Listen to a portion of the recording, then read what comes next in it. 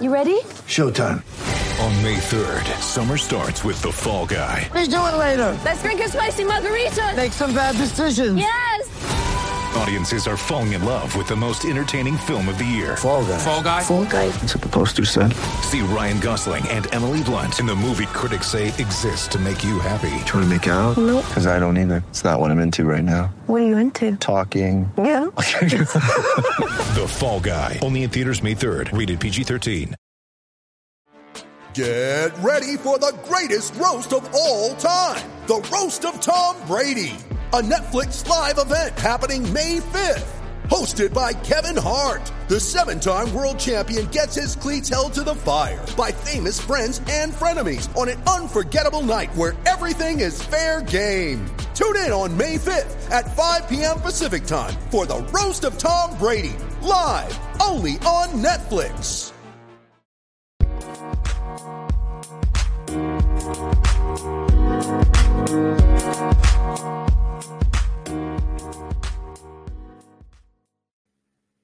And we are live with the Standing Room Spartans podcast. Your host, Kevin Parker, your co-host, Scott Martin, here on a Thursday morning, as you are listening, on a Wednesday evening after work as we are recording. I've got a nice Baltic Porter in my hands, a nice after-work beer.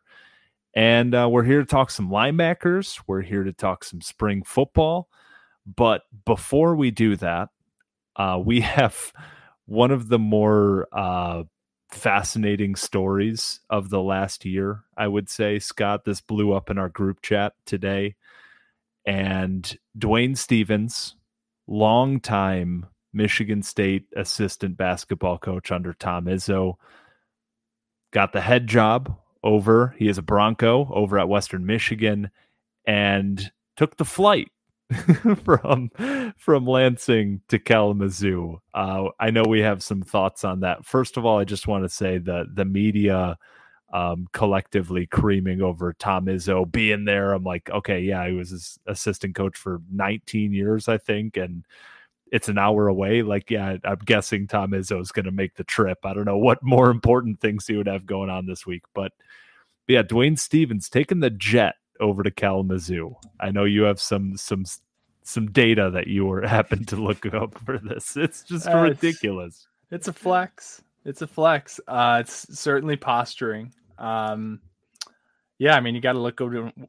Got to look good when you arrive for the first time ever. Yeah, so we looked into this a little bit, way more than we should have. So it's about a 15-minute drive from Michigan State to Lansing Airport, about another 20 minutes from Kalamazoo Airport to Western Michigan's campus. So all in all, he probably saved about 40 minutes drive time. But yeah, it's sure what, like an hour and a half drive, 20-minute drive. 20 minutes, yeah. So I'm sure he lost some on the ground in the plane on both ends. He got the time in the flight. I don't think he saved any time taking the jet. He certainly didn't save any money for the taxpayers or whoever's budget it's coming out of. Burned a lot of gas to get there. So I hope it was worth it. That's just a blatant middle finger to the taxpayers and the planet for that one, which, hey, I respect it on some level, but that was hilarious. Yeah. Hey, congrats to him, though. Obviously, he's been paying his dues in the Michigan State program for a long time. His name's bubbled up at least the last 5 or so years, not necessarily linked to specific jobs. And honestly, I'm not that in tune with the college basketball coaching rumor mill. But at least around Michigan State, he was a guy that I think a lot of folks expected to make a move like this for a long time. It's nice that he's kind of close to home. I'd imagine if not this next season, over the next few years, we'll see him on the other bench playing Michigan State. So by all accounts, a great guy, very deserving, and hopefully he will do big things over there at Western. Yeah, I mean, certainly happy for him. The interesting side is, again, we're not a basketball podcast, but he was kind of like you said, it's been a long time coming. And at a certain point, it just became, well, whenever Izzo retires, he's probably the guy. And now with that door closed, it's going to be really interesting to see what direction we go when that time comes. Obviously, the ideal candidate would be Drew Valentine over at Loyola, if he's ready for that step up, which I think he certainly is. But that's going to be an interesting conversation for another day. But that was just something that caught our eye that we thought was hilarious on the group chat today.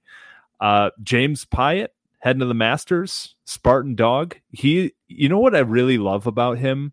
He is representing 24/7. He's got the Spartan logo on every polo he's wearing, on every hat that he's wearing, on the golf bag. Like, that guy makes no mistake about where he went to school. So it's pretty cool to get that kind of publicity out there. He's got a really good group that he's going to be playing with. So if you are a golf fan, or if you're not, I mean, the Masters is one of those events that you don't have to be a golf fan to watch.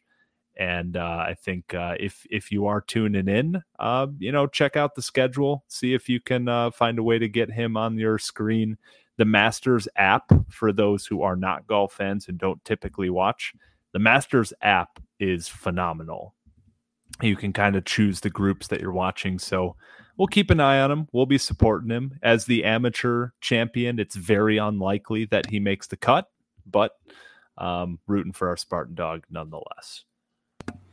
Yeah, he side note, of all of the kind of and I don't even know how many teams have these, but all the sports that have like their own sub logo of Michigan State, is the golfing Gruff Sparty the best? I don't know if you've seen sweet. that. It's not, like, it's not an actually like official thing, but it is sweet. Yeah, let's see. So he's not in one of the, I was thinking he might be in one of the featured groups.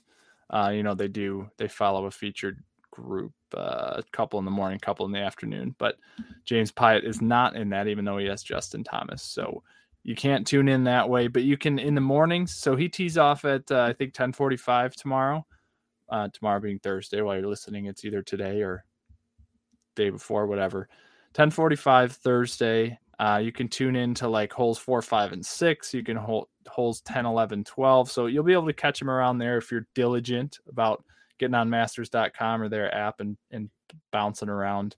I'm sure the highlights will be on Twitter as well if he does anything of note. But so I have a Masters question. We're blitzing through this pretty quick here. We can get down a quick rabbit hole. I don't know if you saw this. So every year the Masters champions, they get together a week of the Masters, and they have the champions dinner, the Masters Club dinner. And the previous year champion picks the menu. And last year was Hideki Matsuyama from Japan. And the menu came out on Twitter. The Masters link tweeted it. And the appetizer, assorted sushi, sashimi, nigiri, yakitori chicken skewers.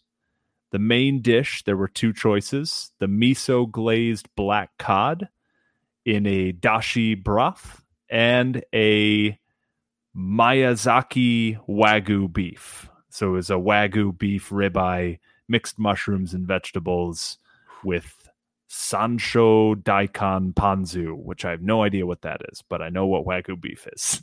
And then there was a Japanese strawberry shortcake for dinner. All of it sounds absolutely incredible, first of all. The question is, Scott, if you were in charge of a big dinner, let's say, for example, I won't put you necessarily on the spot because I know a lot of this is out of your control.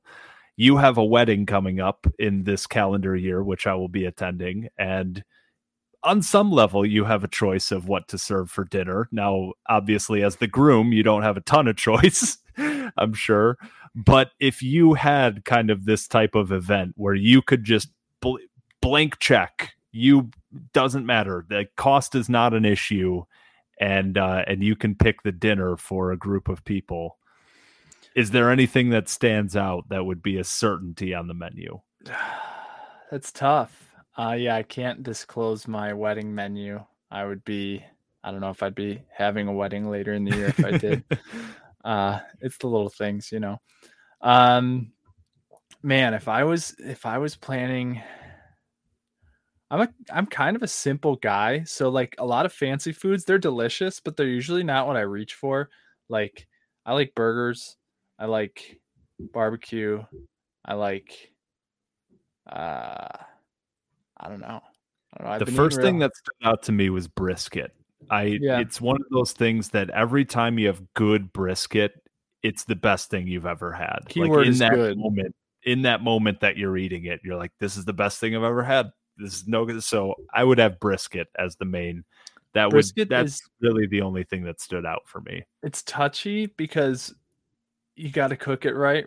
Brisket's like notorious for drying out, and even places that are supposedly good barbecue places, I've experienced plenty of dry brisket. So like, I know it's, and that's where they again, can't even do it right. Blank check comes into play where you're like, give me the best brisket. Fly in the brisket guy, whoever he is in the world, fly him in, find him, get him, fly him in. Guy Fieri. Yeah, there we go. I want Guy. Would you go like just like the perfect dish of like your favorite thing, or would you get anything exotic in there? Like something, obviously Hideki Matsuyama has a Japanese heritage. Right. Like, well, and that's the thing. As a Polish guy, I would love to just do a full Polish, like you would have the pierogi, you would have the głąbki, you would have the krokiety, you would have żurek, you would have barszt, you would have the whole Polish cuisine, but that's something that I eat once a week, so it's not really anything special. The one I'm waiting for the Masters Champions dinner where you would have just like chicken nuggets, cheeseburgers, and like eventually there will come a time where just a grown child, like if my dad won the John Masters, Daly's son. If my dad won the Masters, it would be nachos, it would be pizza, it would be like Ooh, pizza. I think I'd go with the pizza. I'm a total pizza snob. I love pizza, and like it's got to be just basic, right? I mean, I've had fancy pizza too, and it can be good, but like if you're going for the quintessential pizza, it's got to be just your dough, your sauce, your cheese, and then like one or maybe two max thin crust classic toppings. Deep dish, Detroit style. What are we doing with the crust? So I can respect a lot of different styles. I grew up on Jets Pizza and love it. But living out in New Jersey now, New Jersey, New York area has, obviously it's known for thin crust, and I'm a total convert. Like it's good thin crust pizza is unbeatable. The only time I really want a thick crust is when I'm hungover nowadays. Just fill yourself. If it's like bread. Just a normal, hey, it's Friday night, let's grab some pizza, I rarely am in the mood for something really thick and doughy. Yeah. Hangovers, totally different story. So our favorite pizza place, like 2 blocks away, I live in Hoboken, it's called 10th Street Pizza and Pasta. If somebody's so inclined, you're going to get real close to me on Google Maps, but don't come looking for me. It won't be as exciting as you think. So 10th Street Pizza and Pasta in Hoboken. Dave Portnoy, although I'm not the biggest Barstool fan, he happened upon 10th Street and got himself a slice or got himself a pie, gave it a great rating. I don't know what his rating scale is, but he gave it a great rating. And from that day on, for like 6 months, this pizza place, this hole in the wall pizza place, had a bouncer out front because the crowd was so mad. People were coming over from New York, people were coming from Pennsylvania, from Connecticut to try this pizza. It was our favorite, like you said, Friday night. We just want a pie. We want to make it simple, have a nice like pizza in a 6-pack kind of night. Totally blew that up. Like you could not do it anymore. It was like 2.5 hour wait for a pizza. It was brutal, but good for them. They obviously their business is still doing great. You can get in now again. You can get some pie again. Yeah, that was an interesting saga, but pizza, I could go for like, it's got to be well done too. The cheese has to start to brown up a tiny bit. Like the crust is getting nice and not quite charred, but like well cooked. I don't like chewy dough. So that's what I'm serving at the Masters. There we go. Yeah, you'll get the pizza, I'll get the Polish spread, and we'll see what happens there. But dinner for 2, no one else will show. Yeah, it is funny seeing sometimes you get like the Wagyu beef, and you're like, God, these guys live on a different planet than us. Yeah. So outside of that, the only other news is incredibly noteworthy because Kansas won the national title over North Carolina in what was a pretty exciting, thrilling game.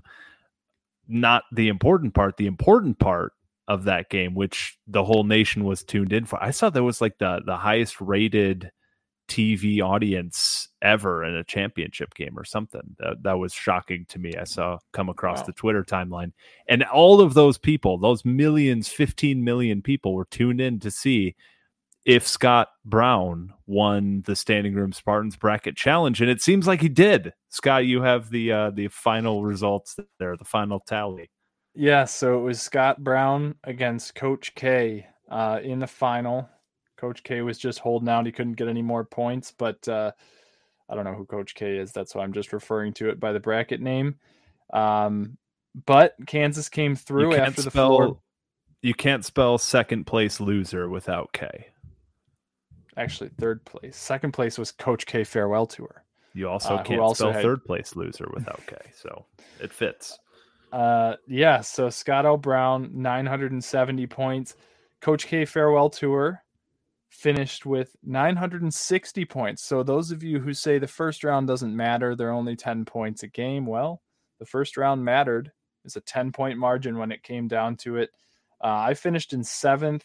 Kevin, I don't know if you want me saying this out loud. I got to scroll for a bit. You got to scroll. What was yours called? Chop Chop? It was, yeah. Oh, you were 9th. Okay, you made a comeback. It wasn't too bad. Yeah, you had a rough first day, and then you rallied. Yeah, Kansas going to the title. I had Kansas in the title game, and that saved my dignity in the bracket challenge. Nice. Well, yeah. So there you have it. SL Brownie, Scott Brown, friend of the podcast, longtime friend of the podcast, one of the OGs. Really though, we love Scott Brown on this pod. This is a Scott L. Brown stan podcast, if you will, as the millennials or Gen Z would say. This is a Scott Brown podcast that talks about Michigan State football, but we're really here for Scott. Right. And soon Scott Brown will join us on the pod. We'll have to get in touch with Scott, and we'll set that thing up. If you don't follow him on Twitter or wherever else, you may not know his backstory. I'll just leave it at that. There's an exciting twist to our tournament challenge champion here that will add a little bit of flavor to the pod when we can get him on here. So if you know what I'm talking about, to it, man. But yeah. So Scott, if you're listening, hopefully you've stuck with us after a couple of years of diligent fandom, and you're ready to get your mic voice on, get the pipe stretched out. You may be hearing from Scott soon. Yeah, just Scott, I know you're listening, just start calling in to local radio. Just start preparing yourself, and we're very much looking forward to having you on. So sometime this off season we'll set it up. And we'll get that thing together. Scott, are you a UFC guy? You ever watch UFC? I watch it sometimes. I'm not like a diehard. I'm not paying for the pay-per-view. I'm not. I don't know the fighters, but I'm intrigued if it's on, and I don't. I have some time to kill. I'll put it on there and watch guys beat each other. I like the strategy of it, especially when they get down on the grappling. I wish I knew more about like the jiu-jitsu and stuff. I have a couple buddies here who are like, they actually train in, a couple friends train in jiu-jitsu or train in this. And Matt, like me watching, I'm like, oh, these two guys just beating the hell out of each other. That's entertaining. And they're looking at the technique and breaking everything down. It's a whole different world to me. But 2 titles are up for grabs on the stacked UFC 273, not 237, not giving enough credit there. The 273 fight card. Join the action with DraftKings Sportsbook, the official sports betting partner of the UFC. New customers can bet $5 on any fighter and get $100 in free bets, win or lose, guaranteed. That sounds like a pretty good deal to me, even if you're not a UFC guy. If Sportsbook isn't available in your state yet, you can still get on the excitement. Everyone can play for a share of millions of dollars in prizes with DraftKings Daily Fantasy MMA contest. Draft your lineup of fighters while staying under the salary cap and rack up points for strikes, takedowns, and more. DraftKings is safe, secure, and reliable. Best of all, you can deposit and withdraw your cash whenever you want. Download the DraftKings Sportsbook app now. Use promo code TPPN for the Pigskin Podcast Network, of which we're a proud member. Throw down $5 on UFC 273 and get $100 in free bets no matter what. You heard that. No matter what. That's promo code TPPN this Saturday at DraftKings Sportsbook, the official sports betting partner of the UFC. Must be 21 or older. Restrictions apply. See show notes for details. This thing keeps rotating around. Obviously, it's not football season, so we went through the NBA. We went through college basketball. Now it's UFC time. Very interested to see what DraftKings has in store for us next. But It could be a fun sport for betting. I mean, I'm thinking like a lot of sports, you place a money line bet or spread bet at the beginning of the game. By like midway through, you might know how it's going to go. But a fighting sport, your guy might be down. Yeah. He might be like, wobbling around on one leg, whatever, half his eyes out. But one punch. And it also could be one that cashes in like 8 seconds, right? Like a college football game, you might have to wait around 4 hours to see if it's going to cash or not. This thing could be done in 8 seconds. Like you just never know. So it's something that's kind of come on my radar as of late, and it's exciting. I know nothing about the techniques and the kind of fundamental side of it, but it's definitely entertaining. I'll definitely give them that. It's crazy how fast they wear out. I'm just going to make this a tangent now. I'm sure DraftKings will love it. It's crazy how fast, like, boxers will go 10 rounds in championship fights, even longer. Like, 3 minutes a round? And those guys are exhausted too, don't get me wrong. But the UFC guys, 3 rounds, 3 or 5 minutes. I can't remember. I'm an amateur at this, but that stuff wears you out. Like wrestling. Have you ever wrestled, even like casually? Like Nope. You and your buddy just like had a couple beers and you end up, just No, because tackling each other. Because one of our good friends in high school, Alec Meridian, shout out, probably not listening, went to CC. So CC is a wrestling powerhouse for those who are unfamiliar. When we were in school, we won like 3 out of the 4 state championships. I say we, I obviously wasn't on the wrestling team. There was a kid in our class who at the time, by graduation, he was like 152-2 or something. And it was the whole, he would come in when they were doing their weigh-ins, he would come in for a week straight, and he would come to lunch with like a bottle of water and like 3 baby carrots. And they would have workouts at 5 a.m., workouts right after school for like 3 hours, full sweatsuit, like hoodie, sweatpants, and a garbage bag. Oh, on top of that, it was like, Jesus Christ, these kids are absolute psychopaths. Yeah, one of the even at that age, one of the younger guys I know, he's like 13. I think he's a freshman in high school, maybe 8th grade, but he's on a wrestling team, first year in wrestling.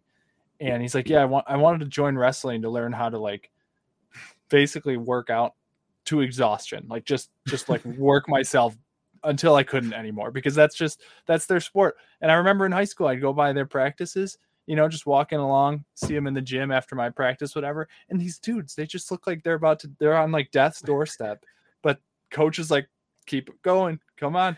And yeah, I don't know. I said last week, I think gymnasts are some of the best athletes in the world. I think wrestlers are some of the most well-conditioned athletes. I don't know how athletic you have to be in a traditional sense, but wow. Yeah. Those sports.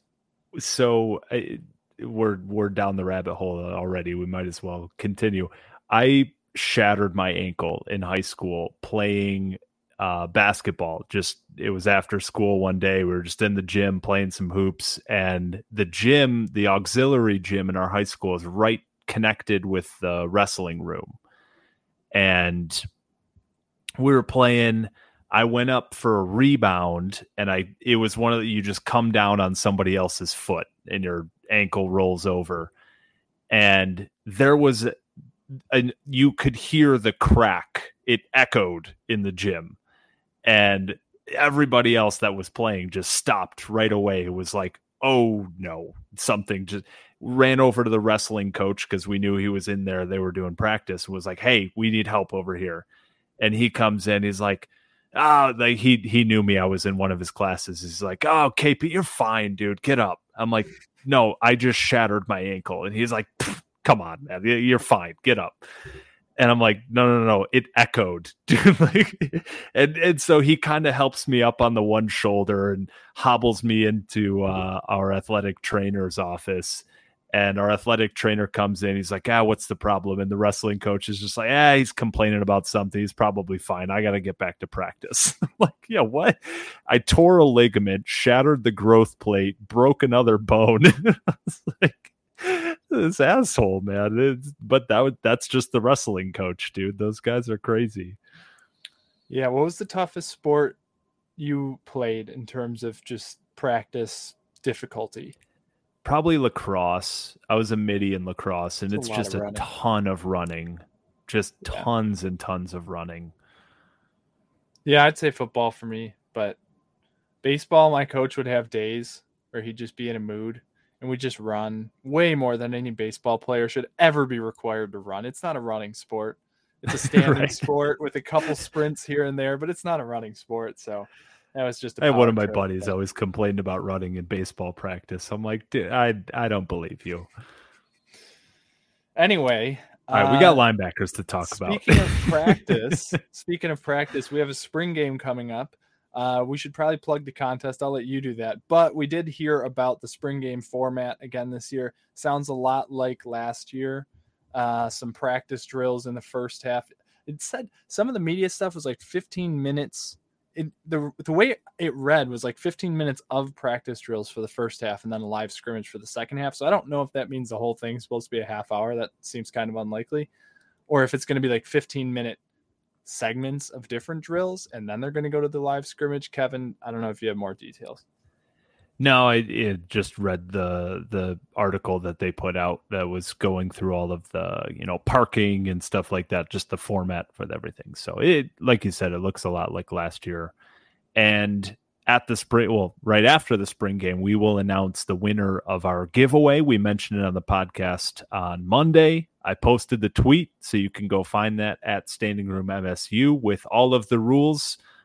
Succinct, clear, I think. There are 2 t-shirts that were given away. One of the Charles Brantley interception, one of the Jaden Reed catch against Penn State, both from Breaking T. These are NIL licensed shirts for Charles Brantley and Jaden Reed, so both of those guys will get a cut. And to enter, you just need to retweet the tweet for an entry, or for 3 entries, you can leave us a podcast review. You can either leave the handle in your review. I've seen a couple people do it that way, or you can just DM me a screenshot of your review.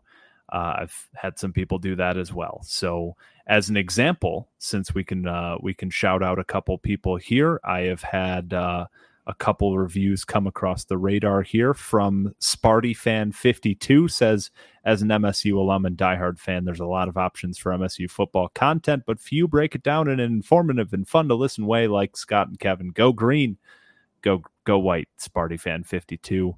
Hashtag Tuck coming at Mayo Neg or Mayon Egg. Can't really tell that one. We had we've had a few reviews here, and we really appreciate everybody for doing that and getting in. There's still plenty of time as long as you get it in before the spring game. That is the cutoff. So you can find that tweet at Standing Room MSU that breaks down the rules, and we're having some fun with it. So let's keep that rolling. So yeah, it should be fun. Speaking of the spring, we are kind of rolling through the practices here, and we're getting some news and notes. This week, we were kind of joking. It felt like propaganda week, a lot of pumping up the young guys, pumping up the old guys. It was a lot of, we have the best players in the country kind of speaking, which is always fun.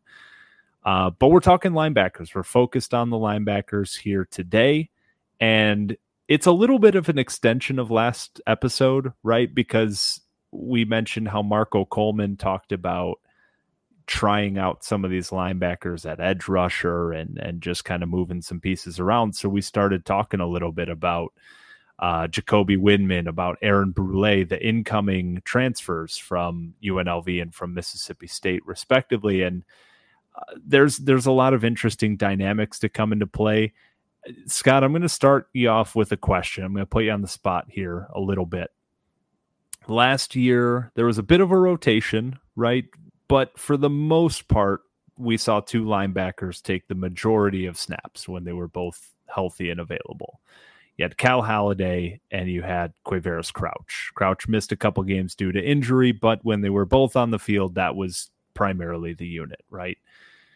With the additions of Aaron Brule from Mississippi State, of Jacoby Windman from UNLV, with the development of Ma'a Nauteote, with everything kind of going on in that linebacker room, what is the percentage chance that the primary linebackers are Cal Haladay and Quavaris Crouch once again? This is assuming we stick to primarily a 4-2-5, but we'll kind of get into some of that because I think we've mentioned it a couple times already, but I think some scheme changes are coming. But if we assume two primary linebackers, percentage chance that Cal Haladay and Quavaris Crouch just kind of run it back and those two are the guys. In my opinion, yeah. I put it at like 5%. I think Jacoby Windman is going to be the next star of this defense. And I don't think he's necessarily going to usurp Cal Haladay as like the dude at linebacker, but I think those two are clearly the best two linebackers on the team. So Crouch had, I had the numbers up here. Cal Haladay, I mean, he barely ever left the field last year. He was a freshman All-American, tied for the team lead in tackles with 96. He played 862 snaps last year. That was third on the defense. Quavaris Crouch, 672 snaps. Really high number there as well. So it was really those two guys and then a couple rotations here and there, but that was it. And then you bring in, you mentioned Jacoby Windman and Aaron Brule. Yeah, so the way I break this down, this whole linebacker room, I've got Haladay and Windman as your top two guys. I think as the kind of second string every down linebackers, you've got Crouch and Nauteote.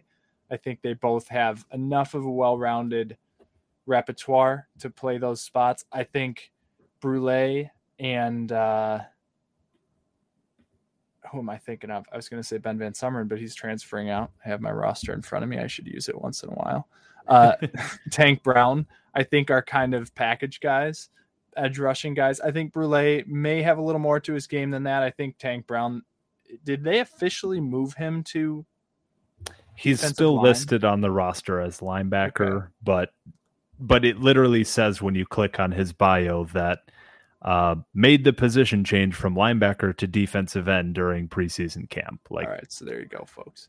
So I think it's going to be interesting. I think that second line could be a little shaky, not shakier, but in flux than the way I described it. I think Brule could find his way into the every down backs too. It really depends on scheme, but if they stay with the 4-2-5, I think Windman and Haladay are your clear top two. I also think while we're throwing names in the mix, especially if we go to like a 3-4 with two ends, kind of the Aiden Hutchinson position, I think Chris Bogle is a great fit for that. He actually came to Florida as a linebacker and transitioned to defensive end. So if you go 3-4, I think he makes a perfect edge. And Darius Snow, not at edge, but if you go to like a traditional 4-3 or a little bit looser 4-3, I think he's a perfect fit to play like a big nickel kind of weak side linebacker. Yeah, he's been practicing with the linebackers, and I've mostly viewed it to this point as cross training more than anything, but he could be a really good weak side linebacker. He is a little small, but at the end of the day, with how a lot of football is played right now, Darius Snow, he's 220. I mean, that's plenty big for a weak side linebacker against Purdue, right? Is that going to get the job done against Wisconsin? No. But against Purdue? Yeah. So, like, you look at certain game plans, you look at certain opponents, and I think the Darius Snow practicing with the linebackers thing, that might be real. Aaron Brule is listed as 220 pounds. Quavaris Crouch looked huge on the field last year. He's listed at 230. Like, it's not a huge difference between Snow and those guys. So I'm not buying the whole Darius Snow is now a linebacker, but there might be a little bit more fire to that smoke than meets the eye, I guess.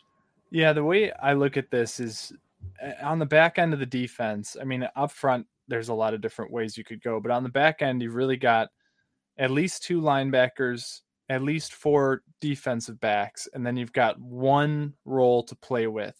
And that spot, whether it's lined up as a nickel corner or a weak side linebacker or whatever else, I'm not a scheme expert on defense, but that really dictates what kind of defense you're running on the back end. And I think there's a lot of I think that specific position is going to dictate a lot of what this Michigan State defense looks like this year. Last year, they loved the slot corners. Most of the time it was a smaller guy, and they even talked this offseason. There's guys moving into that position from the corner position, if that's any indication of what they plan to do. I think it's also just going to be a multiple defense more this year than it was previously. Now that guys kind of have familiarity with that base 4-2-5, you can start building larger packages in the 4-3 and the 3-4. So, and the thing with that, so the limitation on that is always that your college players don't have as much time, right? They're limited in the amount of time you get in the film room on the practice field. But like you said, when you have a couple years in the system already, now the interesting thing is trying to figure out the transfers that are coming in, but you have a couple of guys who this system and this formation and this scheme, they already have that down. So now we can build on it. And that I think it's going to be really the way I'm seeing it play out this year is that it's all going to be game plan specific. It's going to be when we're playing Ohio State and Maryland, it's going to be that 4-2-5. There's going to be 5 defensive backs on the field every snap, right? But when we're playing Wisconsin and Michigan and Illinois, we're going to have a few more bodies up in that front. It's going to be more of a front 7 than a front 6. We're going to have a few more big bodies up there. Maybe that's where Quavaris Crouch, who a lot of people are kind of just counting out of the discussion, that's where he starts coming back into the formations. And maybe that's where Ma'an Teote at 245 pounds starts kind of getting into the mix, right? I do think it's going to be a lot more game plan specific scheme this year than it has been. It just from kind of monitoring the transactions, if you will, monitoring who we're bringing in, what type of guys we're bringing in, because Brule and Windman, if you looked at kind of what's their biggest selling point, what's the most valuable part of their game, I think for both of them, it's their versatility. They're both guys you could play off the edge and rush the passer. They're really good in blitzing. They're pretty good in pass coverage. They're pretty good in the run. Like they're both really versatile guys. And that was kind of one of the main selling points last year with Cal Haladay too. So you have a bunch of versatility in the linebacker room. If we're counting Darius Snow in this conversation, he fits into that really well too. So I think it's going to be a lot of matchup defenses that could get really interesting. The problem with that, again, is with college football, you have a capped amount of time. There's only so much time you have with these kids to teach them the playbook. They get to keep the playbook, right? So it's up to them to do their homework, but that's where some problems could come into play. But I think that's the ceiling of this defense is playing really multiple and game to game, week to week, changing it up a little bit. As a side note, you mentioned the time to teach is limited, and Mel Tucker and his staff have said that they love, and plenty of coaches say this is not just Mel Tucker, but they're looking for guys who love the game, because guys who love the game are going to go back to their apartment or their dorm and hang out with their football roommate and go through the playbook because they love it, or watch film because they love it, or whatever that's going to improve their game because they just want to, they find joy in that. And they love learning about the game and getting better. So that's anyway, side note, but yeah, this linebacker group, it is very versatile. Cal Haladay, even we saw last year, not so much rushing the passer, but great in the run stop and in pass coverage. He obviously had a knack for timely interceptions, and he just seems to see the game like great linebackers do. I think that's kind of a prerequisite to being one of those really phenomenal, I'm not going to say generational or anything, but the guys, the Max Bullows, those types of guys, where Joe Bacci, where the game just comes to them. They have that internal knack where they know where the play's going before it's snapped. He seems to have that. I was looking through Jacoby Windman because I was really excited when we got him. He's got a great highlight tape. His athleticism just pops off the tape, but I was always viewing him as kind of a defensive backfield player. I knew he had some sacks. I figured maybe it was just a package thing. He was honorable mention All Mountain West 2 years ago as a defensive lineman, as a defensive end. I didn't realize he officially had that designation as an actual defensive lineman. I thought he just had great pass rushing skills as a linebacker. He was second team All Mountain West at linebacker last year. So again, speaking to his versatility, it's tough to know how a guy's game is going to transfer from I hate to be too pretentious about it, but from a lower conference to a better conference like the Big Ten. So it's possible I'm making more out of this than it is. It's always possible, but I do think of all these new faces or guys that maybe didn't get on the field as much last year, I think he's going to be the biggest name to watch. And I think he's going to be better than serviceable this year. I think he's going to be good, if not great, at Michigan State. And on that note, since you bring up with Windman playing edge, Aaron Brule, I have it right in front of me, coming from Mississippi State in 2020. So this is 2 seasons ago now. In 11 games, they played a couple more than we did at Michigan State. He led all FBS linebackers in pass rush snaps, total pressures generated, and QB hurries. So he was listed as a linebacker. He played primarily linebacker, but they did a lot of 3-3-5 stuff where he would actually, as a linebacker on the weak side, he would line up on the edge, like on the line of scrimmage, and just rush the passer. I was watching a lot of Mississippi State. He's a really good player, man. I'm really excited about Brule as well. It's almost like we went from last year, for most of the season, we talked about the water boy, Cal Haladay, being like, all right, this dude, he's a guy, right? He's more than just a another player in there. He's a dude. And then Crouch was just, some plays he looked great, some plays he looked lost, some plays he was kind of just there. And we were like, all right, this Haladay dude is for real. The water boy is for real. We just need to figure out the other spot.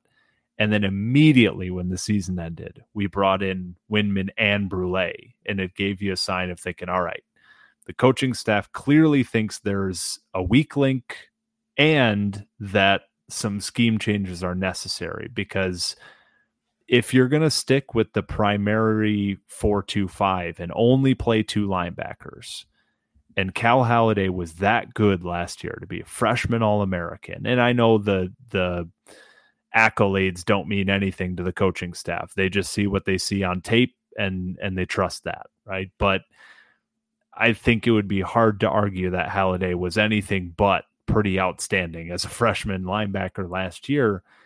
And so when you bring in 2 linebackers immediately in the transfer portal as priority kind of positions, that tells me that there are some scheme changes coming. And Brule and Windman, to your point, both really, really exciting pieces to bring some, talent and versatility to the defense. So I'm really interested to see where they go in that direction.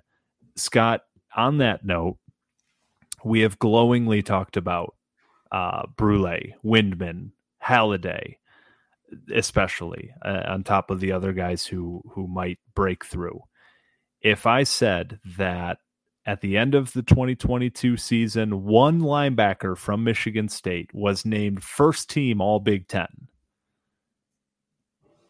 who is the most likely to be that guy? If you had to choose just one, the most likely player at the end of this season to be a first team All Big Ten, it would be who? It would be whom? Oh, I'm sorry. Look at you, English major. Whomst. Boomst.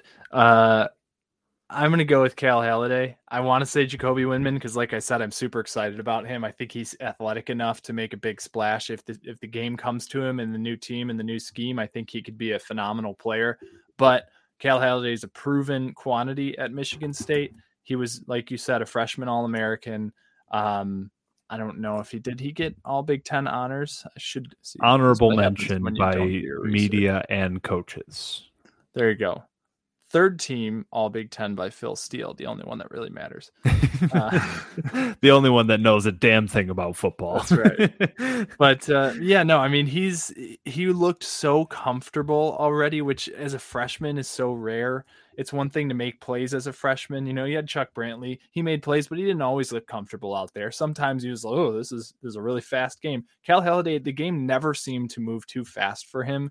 He was a redshirt freshman last year. At that age and that experience level, that is something you can't teach. So you know he's confident enough. You could see his game already starting to flourish that young. And another offseason, building that confidence, becoming a leader for this defense, trusting his instincts with a year of film to look back on and say, damn, I really did make some plays last year. I think he's it's still Xavier Henderson's defense until he leaves the team. Yeah. But I think by and large, this is going to also be Cal Halliday's defense. And think about, people say bowl games don't matter, right? That's the whole thing nowadays. Meaningless bowl games don't matter. That drives me crazy. But Cal Halliday, with 22 seconds left in the Peach Bowl against Pitt, has a 78-yard pick six to seal the game. And that is how you enter the offseason. You just had a freshman All-American caliber season. You tied for the team lead in tackles with 96. And with 22 seconds left in your season, in what was formerly a BCS Bowl, what is now a New Year's Six Bowl, against the ACC champions, with the game on the line, Pitt's driving, you have a 78-yard pick six, and that is how you end the year. That's how you enter the offseason. That momentum matters, and I don't really care what anybody else tells me about how bowl games don't matter. It's just, an exhibition game. That is probably 19-year-old kid. I don't have his birth date in front of me, but probably a 19-year-old kid who just ended his season with an 80-yard pick six in a huge bowl game. You're telling me that doesn't give him the warm fuzzies going into the offseason, and that doesn't, push him to do one more rep in the weight room and push him to do one more sprint out on the field before practice ends. Like, this stuff matters, man, especially to kids this age. And I'm really excited to see the kind of upward trajectory of our guy, the Water Boy. And don't forget, that was a nickname that was coined here on the Standing Room Spartans podcast. Do you think there was like a butterfly effect of that nickname that got to Gus Johnson or whoever it was? Like, we like to laugh because we were first, and we were first. You can go back and get the receipts if you're so inclined. But it also caught on otherwise. And I can hear Gus Johnson saying, Cal Halliday, the Water Boy. Like, I know he said it. So, like, do you think that was by chance, or do you think some listener told some friend who told some friend who told some media member who told another? And Gus Johnson, I mean, I feel like we planted the real seed here. There is a butterfly effect that went from Standing Room Spartans podcast to Gus Johnson national broadcast on like the fourth biggest broadcast of the college football season. I absolutely. He owes us royalties. Give us There's our no money, doubt Gus. about that. We call Gus. Get him to pay up. And get him on the pod. That's right. Can you imagine the energy? He's a Detroit guy. He's a local guy. Yeah, there's a lot of broadcasters. Isn't Mike Tirico a Michigan guy? I think he's a university. I was listening to I was listening to an interview with Gus Johnson on another podcast. I don't even remember which one now, but he was talking about how he kind of cut his teeth going through the business to get to where he is now, and he was talking about announcing like amateur hockey games.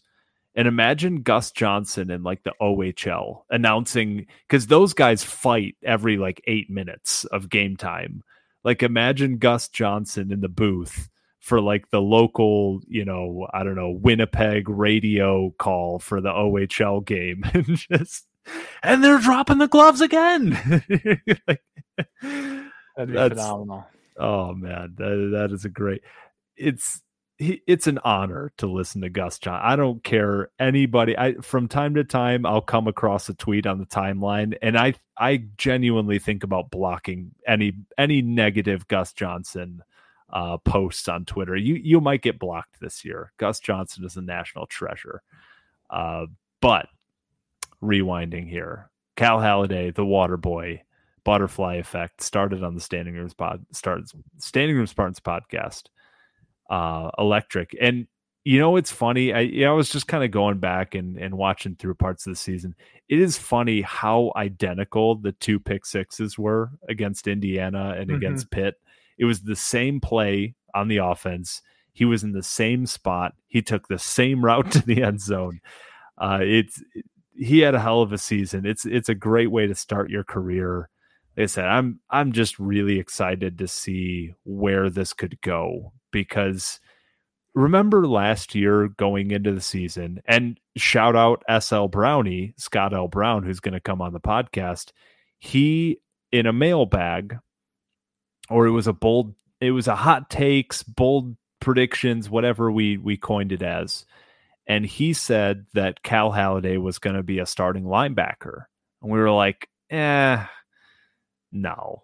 Because remember, going into Northwestern, nobody knew the depth chart. Nobody knew what was going on with who was going to start, who was going to be out. And the whole story was that there were basically 5 linebackers that the staff felt almost equally comfortable, and we didn't really know who was going to start of those 5. And we kind of ran through the list. We're like, all right, Noah Harvey, he started all of last year. He's probably in that group. Quavaris Crouch, we just brought him in, former 5-star athlete, started in the FCC. He's probably in that group. Ben Van Sumeren, just brought him in from Michigan. He's probably in that group. Ma'anau Teote, highest ranked recruit in the class. He's probably in that group. And then Cal Haladay, I don't know. I've heard some noise around him during the spring. Like, sure, toss his name in that group, but like, no, and Scott L. Brown was like, no, Waterboy's starting. And we laughed at it. We're like, come on, Cal Haladay's not starting. And look at us now, freshman All-American, led the team in tackles. That is why you cannot miss the Scott Brown. No, it's going to be great. Spartans appearance. And why, as much as we love to talk about football all year long, and this is not an anti-advertisement for our own podcast, but why everything you hear in the spring, it's just conversation. It's not anything super meaningful in terms of who's going to play, who's not going to play, who's going to be a starter, who's not going to be a starter. Nobody knows. Nobody knows right now. I think the point of spring football conversations is just it's just conversation. Like I said, I mean, it's just kind of hypothetical situations, and what if this, and what if this, and you start to kind of narrow things down, but nobody knows. Today's March 7th as I'm recording, March 6th as we're recording. Nobody knows. Except Scott. except Scott Brown. That's our first question. We're going to ask him to repeat his magic. He got that right. He won the bracket challenge. This man can see the future. We're going to ask him, all right, 2022 MSU football, who's the guy no one's talking about? And how much money can I make from DraftKings. Scott Brown? You can find some back alley future on like total snaps for MSU football freshmen or something. And you can put your hard-earned money on Scott Brown's wise words. You want to hear something wild? So I have Cal Halliday's bio up, and we're down the rabbit hole. So this is I don't know if anybody's ever gone through this. His bio in his high school career. So first of all, won 3 straight state titles, finished with a varsity record of 63-1, is the all-time leading tackler in school history, 4-time first team All-State. And let's see here. In his senior season, led the Tigers with 9 tackles and a 39-yard interception return for a touchdown in the state championship game. Scott, you want to guess what the score of that state championship game was over Avonworth? Unfortunately, I was reading along with you in his bio, so I can see it, but I'll let you inform our listeners. So I'm going to play this off as like, he made a big play to seal it for his team. It was 74-7. Imagine you're Avonworth. You're going into a state title game. You're one of the best 2 teams in the state. You lose 74-7.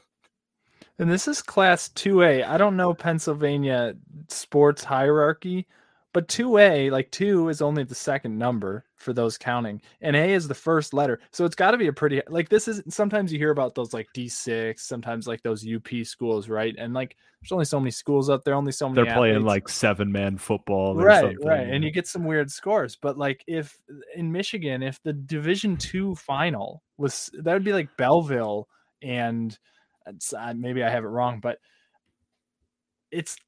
those are good teams. Pennsylvania is a pretty solid. It's not the best, but a pretty solid high school football state. 74-7. I mean, there's times in sports, even in like professional sports, when you catch a game and you're like, I know mercy rules, like they're not really very popular past like, I don't know, middle school, but like some games they just force your mind to revisit like.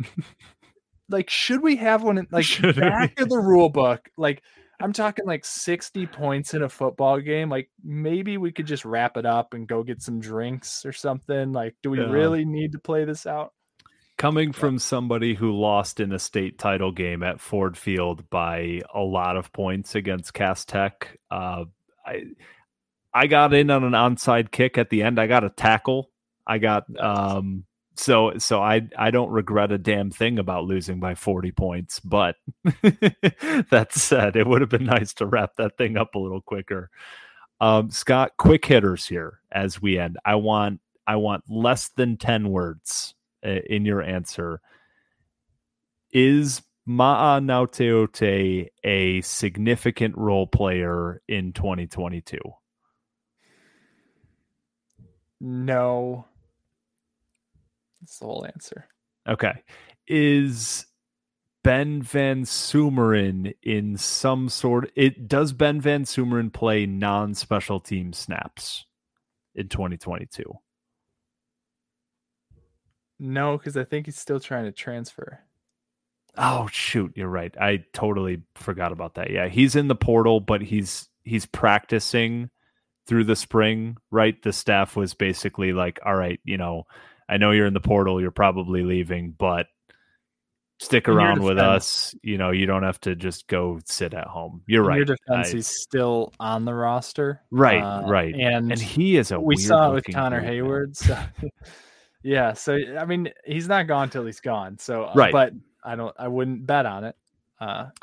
Okay. Those were my 2 closing questions here. Since we talked mostly about the starters, I was curious about kind of potential rotational guys. Any closing thoughts here before we get out of here? Yeah. One closing question. Wrap up the linebackers. Give me your expected top 4 snap counts for linebackers. We're not including like the Darius Snows or the Chris Boat. Purely linebackers. Number 1, Cal Haladay. He'll lead the group in snaps. Number 2, Jacoby Windman. Versatility. He'll have a lot of snaps. Number 3, Aaron Brule. Similar to Windman, they're both players who can play a lot of different roles and different packages and sub packages. Number 4, Quavaris Crouch. I still think he'll have a big role, but not nearly as much as he did last year. Yeah, I like it. The transfers are tough. Like I said, you never know what direction they'll go. I'd like to believe they are kind of 2A, 2B, or 2 and 3. But we'll see. I think it's a good group, though. Like you said, going into last year, we had 5 guys, none of which kind of excited us. And at the time, we were kind of thinking we might have to field 3 linebackers every play. If we stick to 2 linebackers this year, I think we got a solid 2 deep we can feel good about. There's some other areas on the defense we'll be talking about next episode. One of those that I think is a little shakier, but I don't think linebacker, barring any injuries, knock on wood, I don't think it's a position we have to worry about too much this offseason. Yeah, there's starting quality, there's depth quality, right? It's a fun group, I think, top to bottom. There's more than just one guy. There's more than just 2 guys, and a lot of eligibility left. Quavaris Crouch and Jacoby Windman, both seniors, but Ma'anau Teote, young player. Cal Haladay, young player. Like, Aaron Brule is an older guy as well, but there's some potential with the younger guys as well. So it's an exciting group that we're really interested to follow here as the spring game comes closer, and we're going to get our eyes on these guys for a significant portion of time at least. So we're very excited about that. We will see you guys Monday. Like I said, make sure you get in on the contest. We're giving away a couple t-shirts. You're going to want a chance at that. And just check out the Twitter and Facebook group. They're both have promoted that. So just click on the links in the episode in the show notes and you will see that. And other than that, we really appreciate the support throughout the off season, and we will see you guys on Monday. So until then, go green. Go white. Take care, folks.